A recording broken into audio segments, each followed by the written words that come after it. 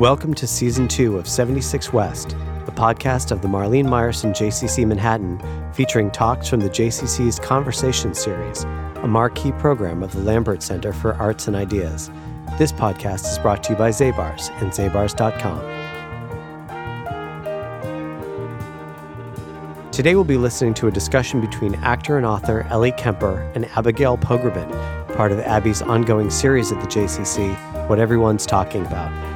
In this talk, Kemper, the star of Unbreakable Kimmy Schmidt, The Office, and Bridesmaids, discusses her collection of essays, My Squirrel Days, which hilariously chronicles adventures from her childhood in suburban St. Louis to her move to Hollywood and start in show business. This conversation was recorded in front of a live audience on January 30th, 2019.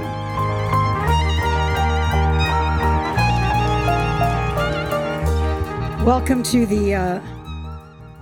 the Polar Vortex, JCC. How exciting that we have Ellie here. Yay! Thank you for coming. So excited. Abigail. Her fabulous book. I told her she can call me Abby, and she said I can call her Ellie. Yeah. So we're already BFFs back there. I just want to give a shout out to the Zabars because my son is actually in Chicago in the Polar Vortex, and I sent him Zabars care package. So let's hear it for Zabars. Zabar. Takes care of your kids. And hear it for Mom. You're a good mom. Thank you. I'm a good mom. And Ellie, your son's being turned into a little JCC Jew. Yeah. So he is. I'm not Jewish, you guys, but yes, he is, and he's in the Twos program. He loves it. That's good. I just told you he makes me sing. He asks me to sing about his teacher Janeris every night. It is so sweet. And do you do it? I do it. Yeah, I'm a good mom too. He comes up with the lyrics, and then I just repeat them. That's great. It's hard to rhyme with Janeris. Yeah. That's the only thing. Yeah, you'll do that when he's in college too. Yeah, exactly. So let's just start with why write a book, because obviously you're established, famous, beloved on television and film. But the idea that, you had written before. You'd written articles, which I didn't realize, for various humor publications. And tell me where you'd written for. I had written for McSweeney's, shorter pieces, McSweeney's, The Onion. And really that's about it. I had never written any screenplays. Was that pre-television, all the writing? Yes. McSweeney's was a lot when I was here in New York doing improv and other stuff before I had a big break on The Office. I was submitting a lot to McSweeney's online because they took open submissions, and so I would try to get stuff in there, and I finally did, and I got about a dozen pieces in there, and I always wanted to write a book. I wanted to write a collection of essays, so I wasn't sure in what form I wanted it to take, if I wanted it to be fiction or nonfiction or what. But as you know, you're the author of many books. I feel like wanting to write a book and actually getting it done are two different things, and so actually, when I was pregnant with James, so this would be 3 years ago, I finally decided, okay, this is an actual deadline. I'm going to have a baby. I want to write a book, so I'm going to try to sell the book, write a proposal, and get as much done before I have James as possible. In fact, I thought, I'll just write the book before I have James, which was like 6 months. And I didn't write the book. And said, of course not. You can. You're filming Kimmy Schmidt at the same time? Yeah, yes, they were overlapping. I think we had probably finished the second season by then, so that I had downtime. But it's hard to actually sit down and write, as you know. When did you write? When did you find the time? Did you have a rhythm? Did you have I know you have like Soul Cycle as a priority. When did you fit? We'll get to that. Yeah. But when did you actually have the time? Were you disciplined? Because you seem like somebody who would have a schedule. I needed a schedule. And actually, so I remember someone saying to me, when James is born, you'll actually have a lot of free time because he's sleeping so much. What are you talking? Like, what? Really? It was this, and there was a guy who said it to me. Yes, he's like, you'll just have a lot of, he's a newborn. Well, you're exhausted. So no, there was not a lot of free time with a newborn. So really, I found that I got most of the writing done after about, I guess he must have been a year old by that point. And then when you're sort of regaining some sense of schedule, I do my best. I'm most efficient in the morning. So I would get up early before he would, like at 4:30 or whatever, and that would be my like prime time to write. But then I'm like done by noon, like with life. With life, yeah. Finished. And why the squirrel? Explain the squirrel. Okay, so really a mystery to all of us. Exactly, I know. Which I didn't realize there's all these little squirrel obsessions in the world. I didn't realize that. Well, New Yorkers, we don't have a great reaction. No, the squirrels here are way too comfortable with humans. They're just they really are. think. Right. There was a squirrel in my backyard who I gave the name Natalie, because I was going through a phase where I really wanted to be one with nature, and I had just watched Dances with Wolves. I thought, I can really commune with nature, commune with animals. I had human friends. It was fine. But I also wanted to be friends with this squirrel. What age roughly is this? I would say about 12. Smoothly adjusting into high school and middle school. But I felt I was rejected by the squirrel ultimately. I thought that we had like something going, and then I fell off a tree. And the squirrel was laughing at me. And I realized then that nature is indifferent to all of us. We better take care of it. This is a larger lesson I learned. We have to take care of it. But that's what the title refers to. And did you actually like pose with the squirrel? Yeah, she risked her life. Yeah, I did. Yeah. That squirrel's name was Squirrel. The human trainer's name was Bambi. But that's, again, it's how a few tough things I've had to do, I guess, because that is one of the tougher things, posing with a live squirrel. It was just, they're animals at the end of the day, so you don't know what they're going to do. But Squirrel was a showbiz squirrel, so he was like used to being on camera. So before we leave your animal phase, tell us about Waldo. Oh, Waldo has now been given to James. I guess I just So Waldo's endured. Survive. Yeah. Oh, yes. Waldo is my stuffed walrus, who just a stuffed animal. We all have a stuffed animal. And he was given to me by this really magical woman. She was a student teacher, my second grade student teacher. And he not only has he endured, he's like in tip-top shape. He's really, his whiskers are intact. Like his little white sailor's cap there's only like a little chunk missing. Dog ate it, but everything else is like pretty good. Between Waldo and Squirrel, who are my friends. But let's get to your childhood, because people, obviously want to hear about your career, but you're a Midwesterner, and how has that kind of informed you, would you say? Was St. Louis shaping in any way? Memorable for you? Yes, and not in a way. New Yorkers can't really understand that. I know. Are you born and raised here? Yes. Okay, that's another story. We'll get to that'll be the next interview. I didn't realize how much of an effect St. Louis had on me until I moved to the Northeast. I went to college in the Northeast, and this is when I realized I'm not trying to say like, I was Pollyanna, but I tend to say hi to people when I pass them. And on the college campus, I would pass people and smile, and and I remember calling my mom and saying, "Mom, people do not say hi back to you." Anyway, and I realized, the Midwest is a different part of the country. And it's not, one area is not better than the other. But I do think it, I think it had an effect on me. I don't know. I do harbor this little dream of some time moving back to St. Louis. I don't know in what form that would take, but how does your husband feel about that dream? He's like checking that dream. Yeah. And so your parents did what? And tell us a little bit about like what they were like, what your home was like. My dad is a banker. My mom they have 4 kids, and my mom stayed home and took care of us. And the dynamic at home, again, now Pollyanna through and through, but there was a lot of laughter. There was. My parents are both very funny. My dad's very, he's kind of inscrutable, and he's a businessman. And then when he's funny, you're like, that was so funny, because he's not so expressive, I guess. Right. But that makes him kind of funnier. He's very wry. And my mom is closer to me. I think she is more animated, and she's also a redhead. And I have 3 siblings who are all very funny. I feel like I had I was very lucky. I had a wholesome, I guess, upbringing. And something was in the water, because your sister also writes for television? She writes for television. She wrote for The Office, and she used to write for Silicon Valley on HBO, and now she's writing for Baskets, which is a very funny show on FX, I think. Yeah. But were you guys doing shows? And tell us about the Christmas pageants. Yeah, in your home. We did a lot of shows. I bet a lot of people here put on shows in their basements or not in their garages and force their parents to watch. We always put on a Christmas show every year, and every year this show would cause me such stress, because I was the director. I was also the line producer and the wardrobe designer and the choreographer, and I was like, I just remember in September feeling like the adrenaline start to pump, and I was like, how am I going to pull this off? It's like 8 years old. Yes.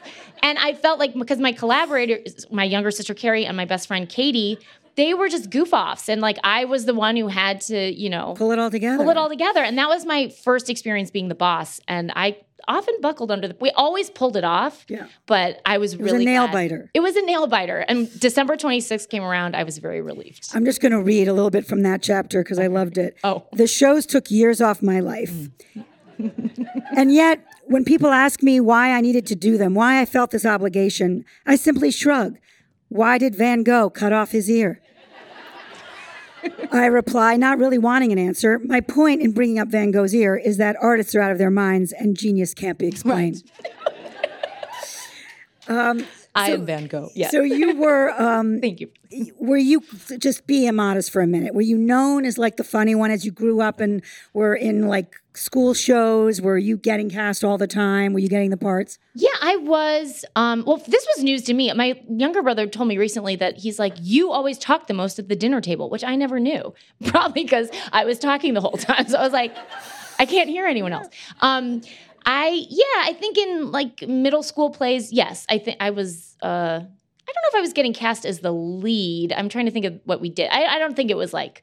But it was your persona. You were a performer. Yes. I played sports in high school too, right. but I played serious sports. I mean, you were the field hockey. Yeah. Like, tell a little bit about that. I played field hockey starting in 9th grade, and then I made varsity when I was in 10th grade. Now I am just bragging. And then I played for 3 years there, and I really loved it. And it was, I don't know, I think as far as high school sports go, ours was pretty intense.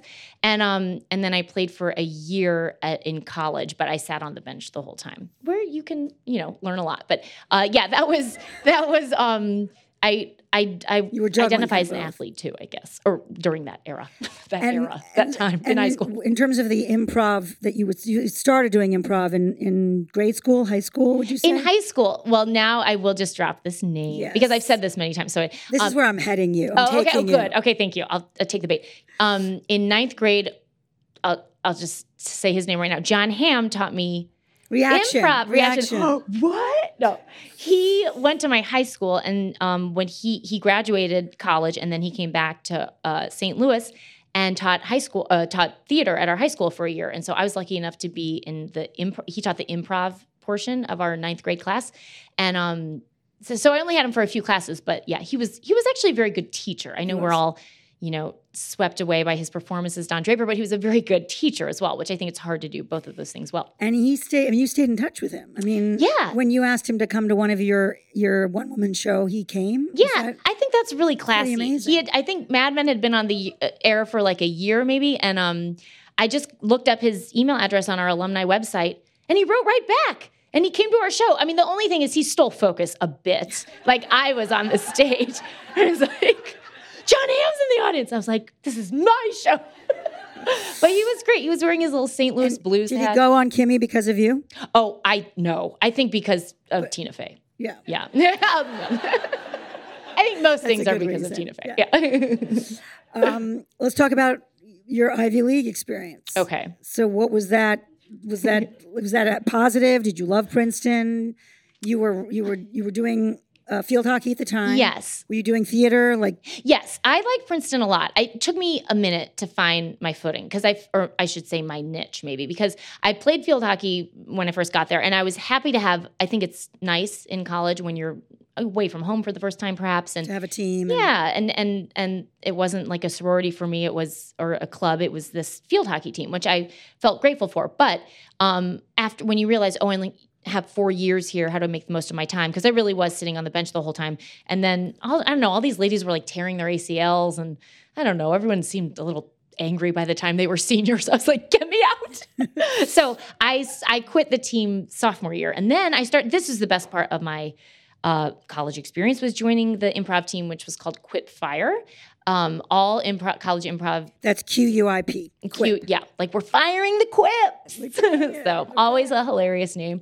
And that was the most meaningful experience I had there, I think, because it really introduced me. I mean, I had taken improv before, but I hadn't done it, this intensely before. And so the team was great. Like I have, some of my dearest friends are on that team, but also it opened up I guess my eyes to the possibility of, people actually do this after, they don't make a lot of money doing just improv, but it can lead to other things. Yeah. And so did you make that decision before you left school that you were going to do it? No, I kept going to school before. I was like putting off making a decision. And then after I stopped going, I went to school for another year. And then after that, I moved to New York. And really had no real plan except to start taking classes at Upright Citizens Brigade Theater and the People's Improv Theater. And you had odd jobs at that point, right? Yes. So tell us about some of those. I was a typist. Is that typist for this journalist for Vanity Fair? I would go to his apartment on the Upper East Side and type for him, which I felt probably couldn't do that today. I know. Well, I don't think I could do it today either. I feel like I've lost my edge. But I worked at Crumbs, which bakery, bake shop, RIP. Although I don't understand because I sometimes see Crumbs popping up. Emerging. I remember Crumbs. There was a Crumbs on the West Side. There was a Crumbs. That's the one where I worked. I started off on the East Side one, and then they transferred me to the West Side. And I believe Zabar's carries some Crumbs cupcakes, or used to. I think we don't have to put them on the spot. We don't have to put them on the spot. No gotcha questions tonight. But I heard you had trouble memorizing the cupcakes. Yes, I was Tell us about that. I feel like I'm a reasonably smart person. I could not memorize the ingredients of these cupcakes. And I think it was because of the pressure applied to me. Like every morning, my boss, Jay, would quiz me. And I don't know why I was so bad. It's memorization. I'm an actress. I'm supposed to be able to memorize. There were a lot of versions of chocolate, it seems. Yes, there was a lot of different ganache and drizzle. Fillings, but yes. And something that looks like it may have chocolate in it, like doesn't. I don't know. I found it very, and also a lot of people coming in to order cupcakes are unexpectedly angry, and you don't know why. So that was hard. It's hard being in the customer service. And you wrote a commercial. Yes, and I never got paid for it. Ridiculous. Tell us. Well, I interned at Leo Burnett Advertising Agency.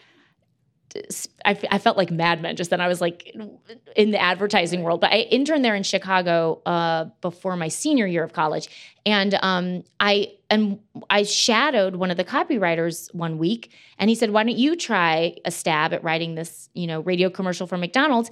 And my jingle is the one that got on the air, and I wonder why no one I mentioned this to ever was like, "Oh, did you ever get a paycheck for that?" Because shouldn't I have? But anyway, I've forgotten all about it. Yes. And but I wrote it was for the triple bacon cheeseburger, and everything in my ad rhymed with bacon.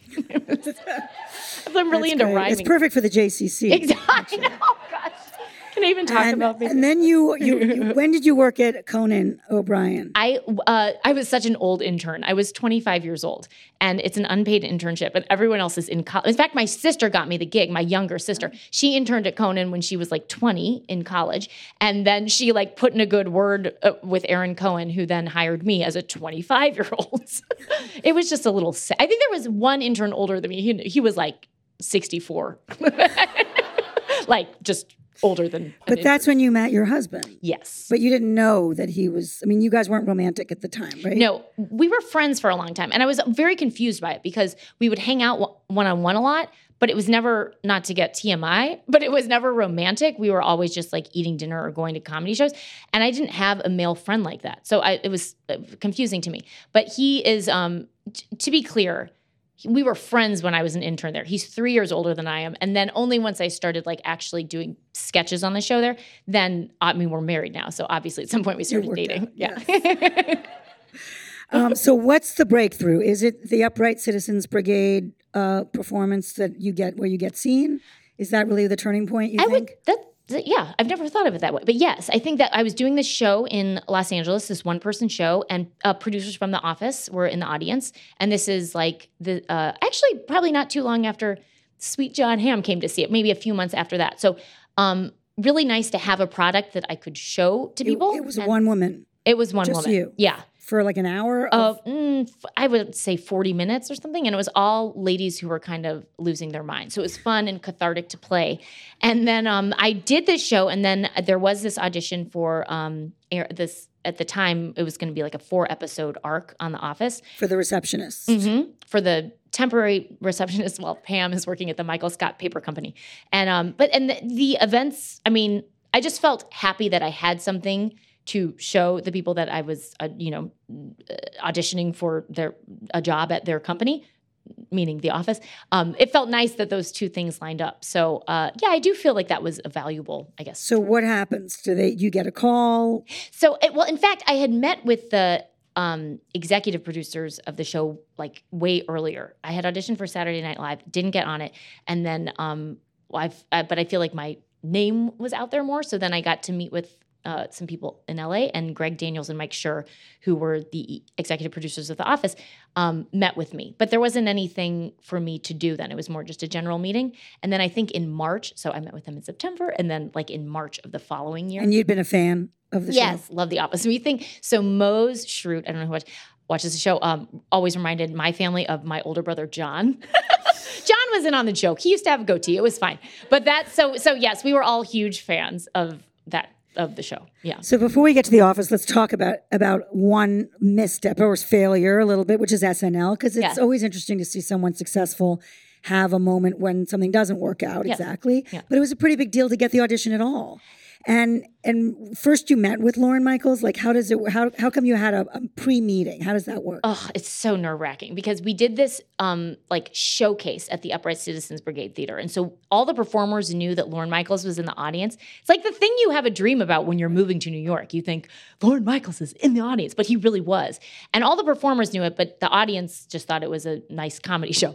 And so the next day I got a phone call that says Lorne Michaels wants a phone call from my manager who said, Lorne wants to meet with you at 4:00 at 30 Rock in his office. And you're like, what? I had just come out of like a real estate commercial audition and I felt like I have to go home and shower. And that was the audition when you couldn't pronounce lean, or you weren't sure how to pronounce it. I wasn't sure. I was like, I think it's Leanne. What a snot, but it's lean. And so I go to meet him and then you wait for like hours and then all of a sudden you start to smell popcorn and I guess that means he's ready. And I went into Wait, why? I don't know. I guess there's always popcorn. Assistants always provide popcorn for, I don't know. I had heard about that. For him or for the person coming in on the firing squad? Yeah, he didn't eat any, so I don't know who it was. And I didn't dare eat it. I was like, if he's not eating any, I won't eat any. But yeah, so then I went in and I wasn't sure what to expect really. And I can't remember very many of the questions that he asked me. He did ask me one question, the one that I remember, which was what era of the show did I grow up on? And I could think of nothing in that moment because I was so nervous.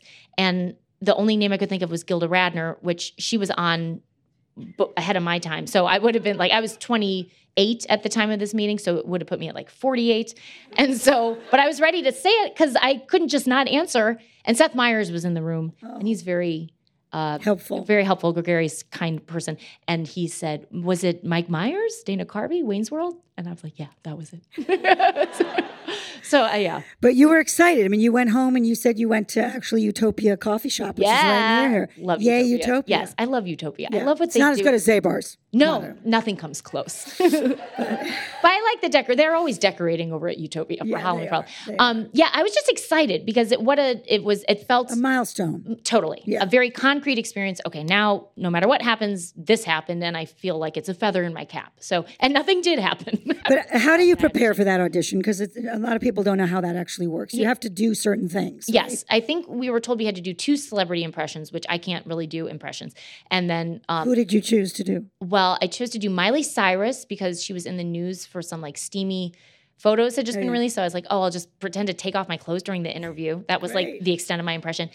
And Renee Zellweger because sorry, my face used to look like, she's had some work done, but my face used to look like her. Why am I so mean about, well, she has. Okay. She looks different now. Totally I used to look a lot like her. Factual. Yeah. So just before we get to all the successes, was this hard? Like, how hard was this? Because I imagine you in a way don't expect to get it because the odds are so low. The odds, yes. And it is like anything I think that you think, oh, I don't really want that. Oh, I don't know. And then the moment you come close to it and don't get it, then it feels that much more devastating. So and by the way, they don't call you and say, thank you so much, you didn't get it. You just never don't hear from anything. It goes into the ether. Exactly. But it didn't give you self-doubt. It didn't make you kind of trip you up in terms of your confidence. I don't think that it did because I almost, in a weird way, felt like, oh, I hope I'm not giving myself more credit than is due, but I can't do celebrity impressions. I don't know that I'm a sketch performer in that way. So I kind of felt like this was not my fit. This was not my thing. Maybe I'm just saying that because I didn't get it. If I had gotten it, I would have been like, there was no other place for me. And have you seen Lorne since everything? Yes, I have seen him a number of times. And has he given you popcorn? No popcorn. I'm just like, don't say Gilda Radner. Don't say Gilda Radner. I've met him a number of times, and I always say, hi, I'm Ellie. Just because I feel like he meets so many people. Right. But I think it's almost ruder to keep introducing yourself. Because I work on Tina Fey's show, so I feel like he's plugged into that. He's plugged into that. Yeah. So The Office, was it a dream job? Was it, first of all, they didn't expect to keep you, right? You were 4 episodes and then they turned it into a full part. That must have been pretty thrilling. Like, how did that happen? I don't know how it happened. They just the writers changed this. I guess they were planning on going one route and then they went another. They decided to promote Pam to a salesperson, and so they needed a new receptionist. So I got that job. But that was above and beyond. Like, that's the biggest break you could ever hope for. I loved The Office. That is a cast of actually very normal, nice, regular people. Like, there weren't any divas, and I feel like there was a lot of shows you could be thrown into where people might, I don't know, sneer at the new person or whatever it was. And everyone was so welcoming. And the show is full of really smart writers and brilliant performers. So that was the biggest break ever. So, yeah. And what is it like? What was it like? Because it was shot in a particular way that was very, handheld, right? Very, very kind of realistic and so deadpan. I can't imagine how you all kept it together. Oh, I know. And I think, especially, these performers, like Steve Carell, like, it's so funny. And there was a lot of improv on the show, too. Sometimes things worked better than others. I didn't dare improvise because I felt like, okay, I'm new. But who was improvising the most? Steve Carell, as he should. He's like world-class improviser. Some people would improvise, but I'm like, you should. Yeah, you shouldn't be improvising. Stick to the script. Name names. Yes. Yeah. But it did feel like I'd never worked on a television show really before, so I didn't have anything to compare it to. But now when I think back on it, it does seem like almost more casual in a way because you don't have to wait for as much for like lighting setups and everything. It is handheld. It's supposed to be a documentary. So by definition, it is just kind of, it's not as time consuming actually. And for those who didn't watch every episode, who were some of the people who came through? Will Ferrell was on it. And oh my gosh. I feel like Jim Carrey, Kathy Bates, James Spader. Wow. Catherine Tate was on. She was on it like for a regular run. Oh my gosh, there's 100 people who now. And when did Mindy Kaling? Was she after you with you? Was Mindy? She was there the whole time. Yes, the whole time. She was there when you arrived. She was there when I arrived, and the gag like on my first day was that her name. We're both. Wait, what is it? She's yes. We're both named Kelly. Okay, so Idris Elba, was guest starring, keeps calling Kelly into the office. So Kelly Kapoor keeps running in, but he's like, no, I'm talking to the receptionist, Kelly. Yeah, and she's like, that's my name. So that's why they decide Kelly will go by her middle name, Erin, to distinguish between the two.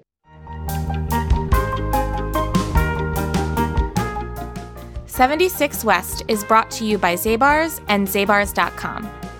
In 1934, Louis and Lillian Zabar opened a shop along Broadway at 80th Street on New York's Upper West Side. Louis was a stickler for quality, roasting his own coffee and personally visiting smokehouses to sample and inspect fish, rejecting far more than he accepted.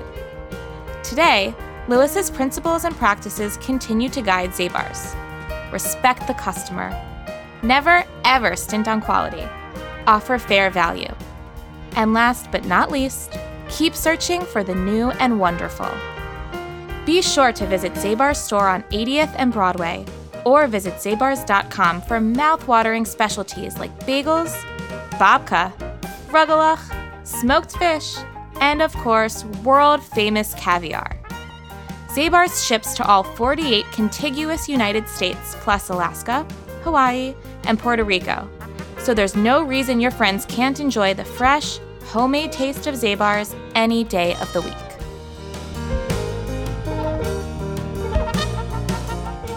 Did you, and when you did the, I think you just lost everybody. I think I did. I'm remembering Kelly Kapoor running in and being like, yes, I know. Wait, what's Idris Elba's character's name? I just watched this, so I know exactly what you're talking about. Yes, Charles, you wanted But me. you all can YouTube it. Yeah, YouTube it. It will make sense what I just said. But the other thing that you should YouTube is the music video that you and Mindy did, which had me just like laughing and in tears.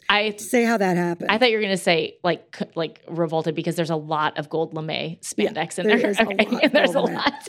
I loved that. That felt like a home movie. I mean, that felt like something that I would have made in high school, just like a fun music video. But we made those over the summer. Our girl band named Subtle Sexuality put together a music video, and it's all about a male prima donna who was BJ, and just like, I don't know, we're too good for him or whatever it is. And it was just like a bunch. It's so fun. It's so fun. It's right up my alley. So again, really lucky. And red hair, you talk about it in your book. Mm-hmm. Didn't that play a role? Like, you could keep your red hair for this, right? Well, the first day, actually, I had to change it because I think they thought it looked too close to Pam's on camera. And so I had to dye it brown, which was the first time. I am a redhead. I am a proud redhead. And I had to dye it. Yes. Hey, there's one out There's there. only so many of us. And so I felt like this is very strange because I had never really, it changes who you are a little bit. But of course, I mean, this was a big break. So I would do whatever they said, well, to an extent. And I felt like very serious as a brunette. Not the fun-loving clown I am in real life. But I think then, I guess enough time had passed that like audiences had gotten used to a new character and could distinguish between Pam and Aaron. So I went back to my normal hair color. And so this is really when you get to be famous, would you say? I mean, recognizable. Recognizable. Yeah. And how did that change things for you? Not airports, really supermarkets, Fairway. Well, in New York, nobody ever wants to like be caught recognizing anyone. That's true. Because it's We're like just not too cool for school. Yeah, it's great. But I would say, and it's interesting now. If like it's usually younger women who do not recognize me as Kimmy Schmidt, but as Aaron from The Office. I think it's like they were like 2 years old when The Office was on. No. So now it's like seeing this rebirth on Netflix and reruns and everything. But I don't think things changed. I don't think they changed very much. Yeah. But you moved to do it, right? You moved to LA?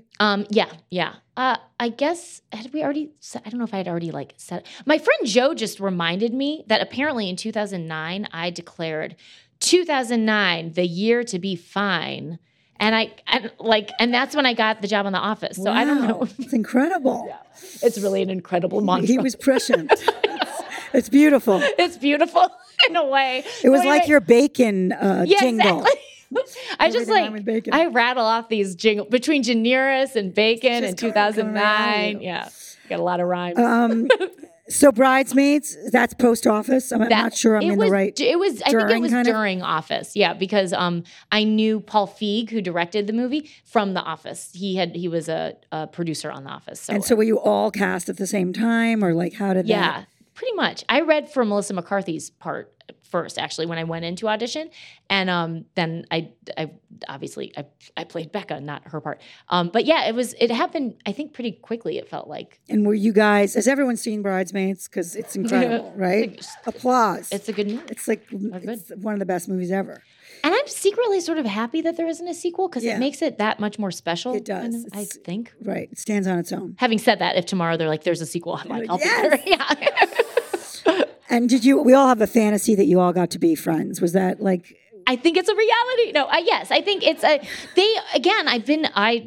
hope that you believe me. You take me at my word when I say all these people are nice, because I say it about a lot of the people I work with, but I have been so lucky. These ladies are all, again, like normal, smart women who there was no vanity involved. Also, when we were making it, I didn't feel like there was any feminist agenda. It wasn't like, we're going to set these men right. We can make a movie that's funny too. It was more like, oh, no, these two like hilarious veteran, actors and writers wanted to write a movie about the experience of seeing your friend get married and what that's like.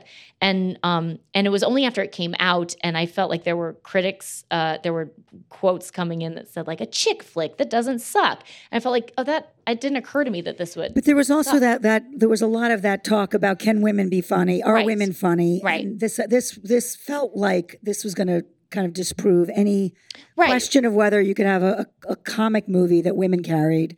And that was I think the most valuable thing, because it demonstrated to studios that, the box office, it did well at the box office. So you can. How well did it do? Do you remember? Oh, I don't remember. But it did well. It was like a sleeper hit, because I think I'm not sure how it was like out of the gate. What is all this showbiz terms? I'm like, I don't know how it did out of the gate, but sleeper hit. And then I think people like would go see it and then would bring their boyfriends and their husbands back to see it. And everyone people kept going to see it. But I think that was the best part. Then they're not afraid to keep making movies with women.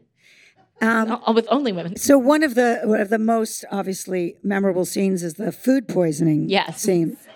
My grandpa was so disgusted by that. For some reason. But fascinated also. Yes, right? in a way. And you write in the book, and I'd love to just talk to you about the vomit for a minute, because I was thinking, how did you all, I mean, obviously we don't see the diarrhea, but the vomit we do. And I'm just, the fact that this was like your personal vomit recipe was fascinating to me. So tell everyone just how did that actually work to film? Well, because it's obviously such a mess. Yeah, it was such a mess, and it was so weird and long, and it was... That's what she said. And sorry, I had to say it. And it just said it. Sorry. And it was one isolated day of vomiting. And I remember like looking over at Wendy. Oh my gosh, you guys, I can't remember Wendy's character's name right now either. I can only remember their real names. And she was just like had her hands in her head, or her head in her hands. And because it's like painful to, if you've ever had food poisoning, it's like hurts your tummy to actually do that all the time. But, the vomit was delicious. It was banana pudding and a vanilla wafer. I mean, it's with like some milk and maybe some graham crackers in there too. And it was we overshot. Like we shot so many. I don't want to gross anyone, but like so much vomiting that it couldn't possibly all be used. But I remember being outside and like on the practicing against the like stage wall, and Paul Feig came out and he's like, "You can do this, Ellie. You got to get a little higher." I was like, "I can do it." And like the athlete in me came out and I was like, "I can do this. I can do this." It's like Hollywood dreams. So before we get to Kimmy, let's get to your marriage, because somewhere in the middle of this, you had a wedding, correct? Yes. Yeah.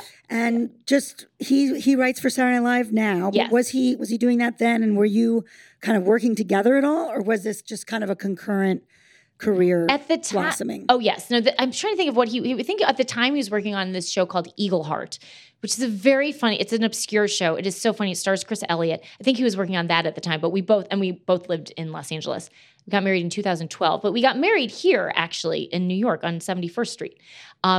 At the Blessed Sacrament. Again, he's Jewish, but he took one for the team. He was like, meant a lot to my mother to get married at a Catholic church. So he did it. He was like, sure, I'll do it. And so that was 2012. I was a terrible bride. I mean, I look back at emails now. I had to for some of this book. Oh my gosh. I mean, I really did think, I was like, I just felt like my mom will, it is so infantile, but I felt like, my mom will handle most of the details. And she did. She's a good mom.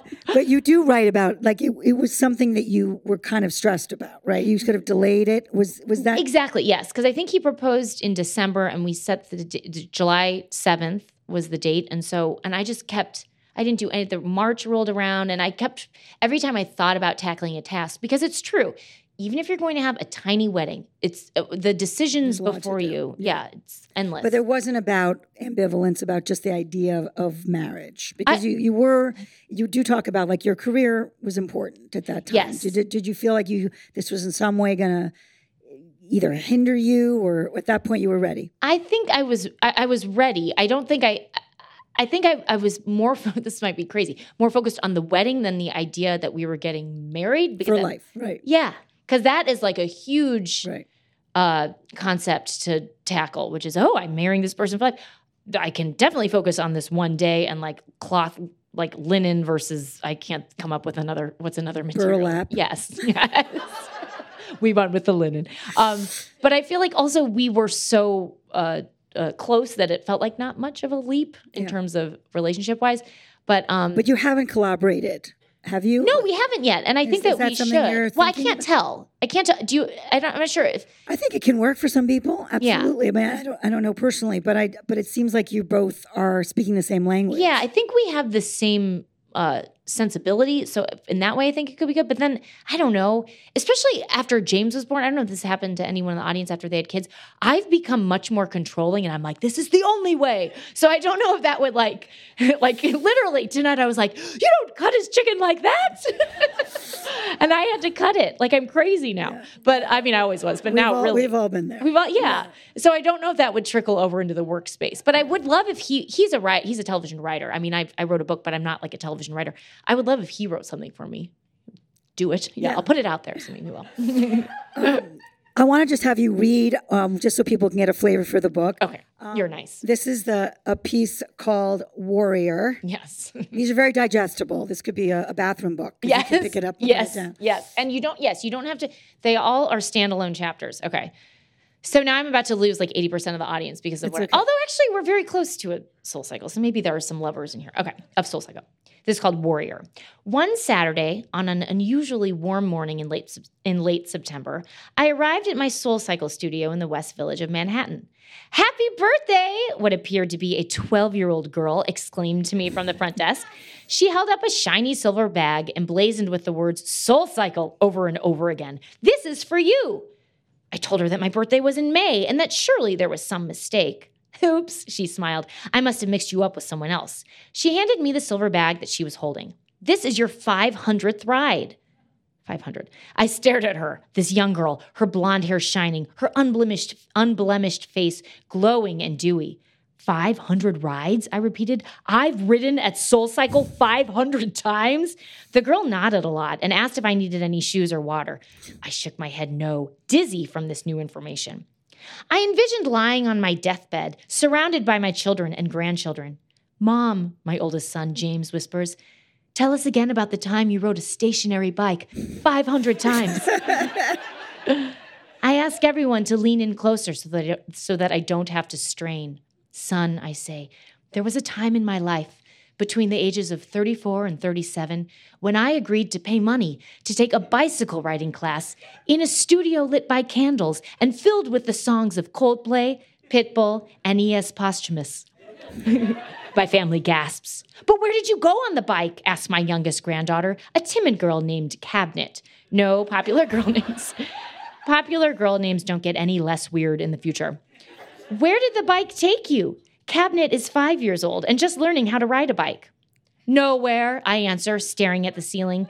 Cabinet has the worst seat in the deathbed room, directly behind me, and there is no way my paralyzed neck can turn to see her. It was a stationary bike, the kind of bike that is bolted to a stand so that it doesn't go anywhere. What kind of stationary? Cabinet's older sister, Morph, asks. Was it the kind with butterflies that says thank you on it? I laugh out loud. Morph never was too sharp. No metamorphosis, I answer. This stationary is spelled with an A. Stationary, the kind you mean, is spelled with an E. Stationary starts with S, Cabinet observes. Anyway, I continue, seriously ready to die by now. I rode the stationary bike in a 45-minute class more than 500 times. A hush falls over the room, and I wonder why it's taking so incredibly long for Mandy, my robot maid, to bring up the Arnold Palmer I asked for an hour ago. Surely Mandy must recognize that time is of the essence. But why? A child named Grand Rapids pipes up. Why did you ride the bike so many times, Grandma? Sadly, Grand Rapids' question is too late, for at that very moment, my head turns to the side and my eyes close and I die. And so the question is left to bounce around the room. Why did she ride the bike so many times? Why did she ride the bike so many times? I hope that I'm the one who inherits her cool 2075 Ford Taurus.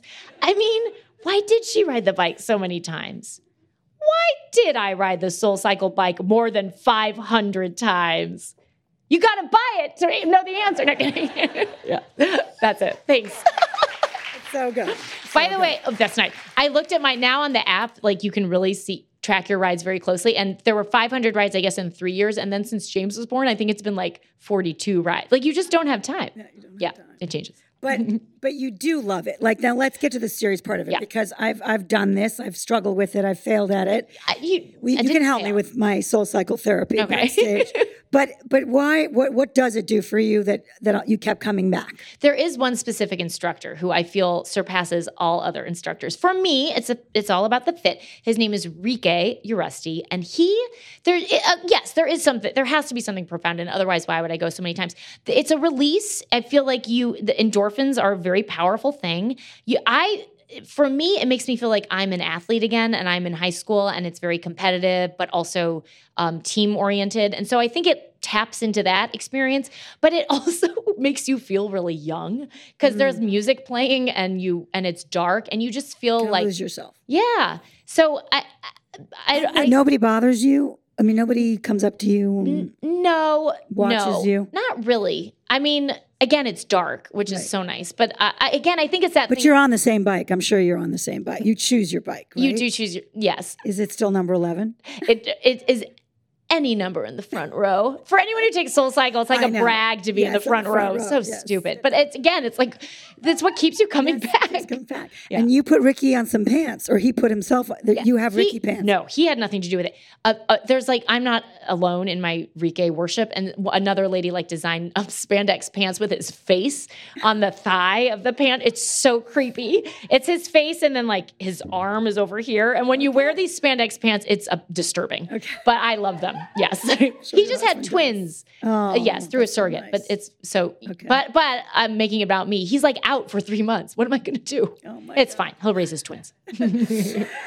But we have to go to Kimmy, which is why a lot of people, I'm sure, are here. It's first of all, you wrote just a piece in the New York Times that ran yesterday, an op-ed, if any of you haven't seen, which was wonderful about the ending. Nice of you. But just before we get to just the humor of it does feel like there's something you keep coming back to in the book and some of the other interviews you've done, that it kind of gave people a certain hope, or you say optimism, when they were struggling. I hope that that's the case. I feel like the feedback that I do get on the show is, or if someone does come up, it is actually, people will say The Office helped them through a time, it helped, heal them, or they were going through, they found it to be a great comfort. And with Kimmy, I think the thing is that, I think they do what people have said. I don't want to boast about the show, but I think it resonates with people because anyone has been thrust into a new experience. Anyone has gone through a hard time, and everyone has to find a way to move forward. And I think these are extreme circumstances. The premise of the show is that my character Kimmy was kidnapped when she was 14 and held underground in a bunker for 15 years and then rescued by the FBI. So not a very likely premise for a sitcom, but Robert Carlock and Tina Fey, who created the show, are, I think, magicians, because I don't know how they managed to make that into a sitcom, and a very funny sitcom. But it is, at its heart, it is a show about survival and resilience. And so I think that is... It resonated. It resonated with people. And so much has changed in the 4 years since it started streaming. But I think that... Well, people need that now more than ever. I think so. We all feel like we're in a bunker. Yeah, I know. Yeah, no. But the idea that something was written for you, that must have been quite something, and both exciting and very pressuring. Yes. To have Tina Fey say, "Oh my gosh, yeah, I'm writing this with you in mind." Oh, totally nerve-wracking, because of course I, like most Americans, adore and idolize Tina Fey, and I loved. I read her book, Bossy Pants. In fact, the greatest compliment I think I got on my book was that the reviewer said, "It's no Bossy Pants," and I was like, "You mentioned Bossy Pants in the same sentence." But it's no Bossy Pants. So she came and she had a coffee, a lunch, kind of was she figuring out whether you would be interested or whether she really thought you were the one? Good question. It was with Robert, who's the co-creator of the show, and it was also in the neighborhood. Yes, Cafe Luxembourg. That's yay for the West 70s. Love yeah, exactly. And it may have been both. Measuring it, is this person crazy? Do I want to work with this person at midnight on a Friday? Is this someone I want to run into? I don't know. It seemed so. Checked out. Everything was fine. I did not mention Gilda Radner, so everything was fine. And then I've said this before, but when they floated the premise, or I don't want to say they pitched the premise, they mentioned the premise to me. I did think they were testing me to see, because that doesn't sound like a sitcom on NBC. They might be making that up, right? Originally, the show was going to be on NBC, and there was a different name, right? Yes, a very funny name called Tooken. Which explain that, because I think I understand why they didn't choose it. Yeah, I think it's like a. Like tooken, like you were taken. It's a term. It's an expression for when someone has been kidnapped. Okay. Like they were taken. But they didn't, they nixed that. So it was Unbreakable Kimmy Schmidt instead, which is a tongue twister. But Tooken, I like Tooken. But they weren't joking about the premise. It wasn't a test. It was the actual premise. And then when they showed me the script that they had written for the pilot, I couldn't believe it, because it's this girl walking down Fifth Avenue and looking in a store window and buying some sparkly sneakers. And it just felt very surreal, because I couldn't believe any of it was happening. And I was worried about. It wasn't a pilot, right? They ordered the whole thing. Yes, right? I think they ordered 13 episodes to begin with. That's unusual. That is unusual, but I think it's, again, great faith in their creators. And so NBC had great faith in their creators. And then, and then I think it ended up, so we weren't getting an air date from NBC, and it moved to Netflix in March of 2015, I think. And the fact that it was packed with jokes, I mean, it was that kind of really dense writing. Yeah. And just they're coming all the time. They're coming in different directions. There's like a joke within a joke within a joke. Oh my gosh. Yes. So what was that like to memorize, to work on, to kind of watch? Yeah. Or I assume people were not improvising because it was so. Yes, it was. And by the way, I have to give, nobody will care but me and Keith. I have to give a shout out to Keith Blatt, who's in the audience. We just saw each other on the way down here. I haven't seen him in 7 years. Who is he? Keith Blatt was the owner of the apartment where I was staying when I got the call that I was on The Office. Yay, Keith! I don't know where he is, but I credit you with getting me that job, so thank you. He had a great apartment. It was beautiful. And now he lives here. We'll talk about that later.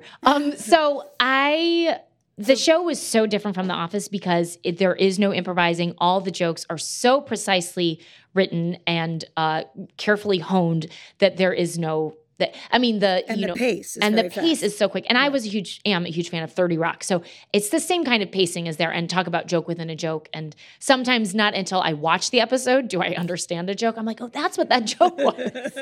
Or like some visual gag that I didn't understand it. Or it passes you by because there's so much going on.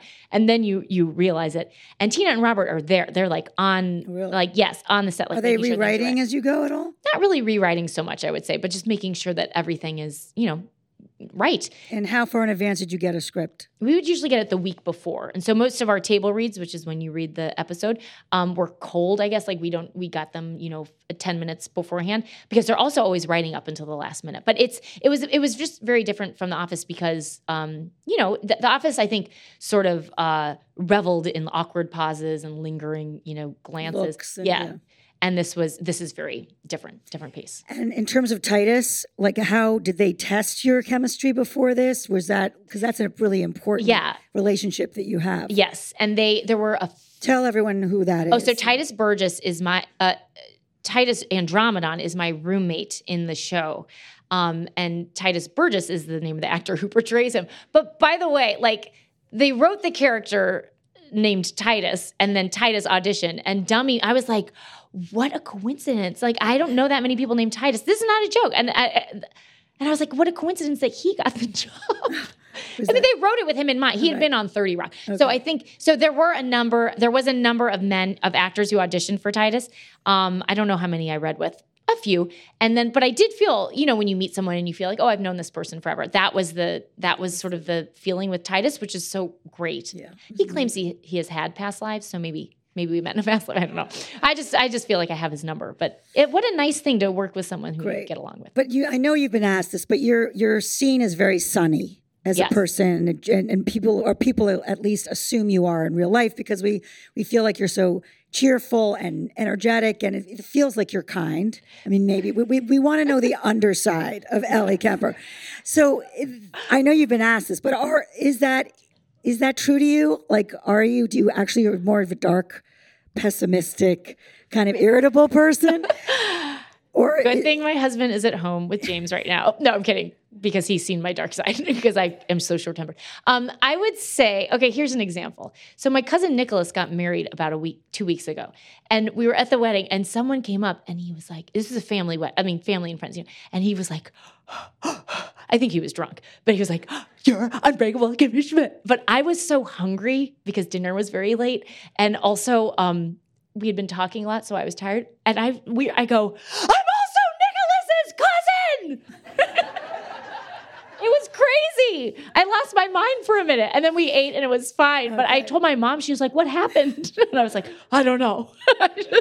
I lost it for a second. So I would say Kimmy Schmidt is definitely an aspirational character for me because her first and foremost, her strength and tenacity are something I would aspire to have. I don't think I have been tested in the way that she has, and I also don't know that I have the fortitude or optimism that she does.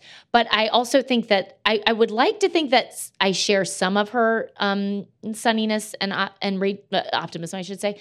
But I am human. I would say that I'm impatient and maybe have a short fuse, which maybe Kimmy does too, but the dark side of me it's usually blood sugar related.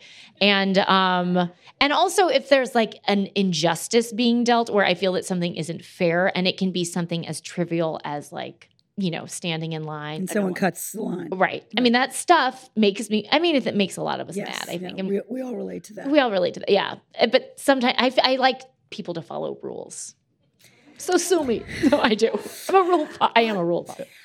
And since Ellie and I are now good friends, I did promise her that she would have time to sign books and get home to her family. So I want to thank her. I want to encourage you to have a laugh. Thank you, Abby, very much. Thank you, Abby. Hands, applause. And thank you for coming. It's so cold out. Thank you. Thank you for having me, JCC. It's so nice.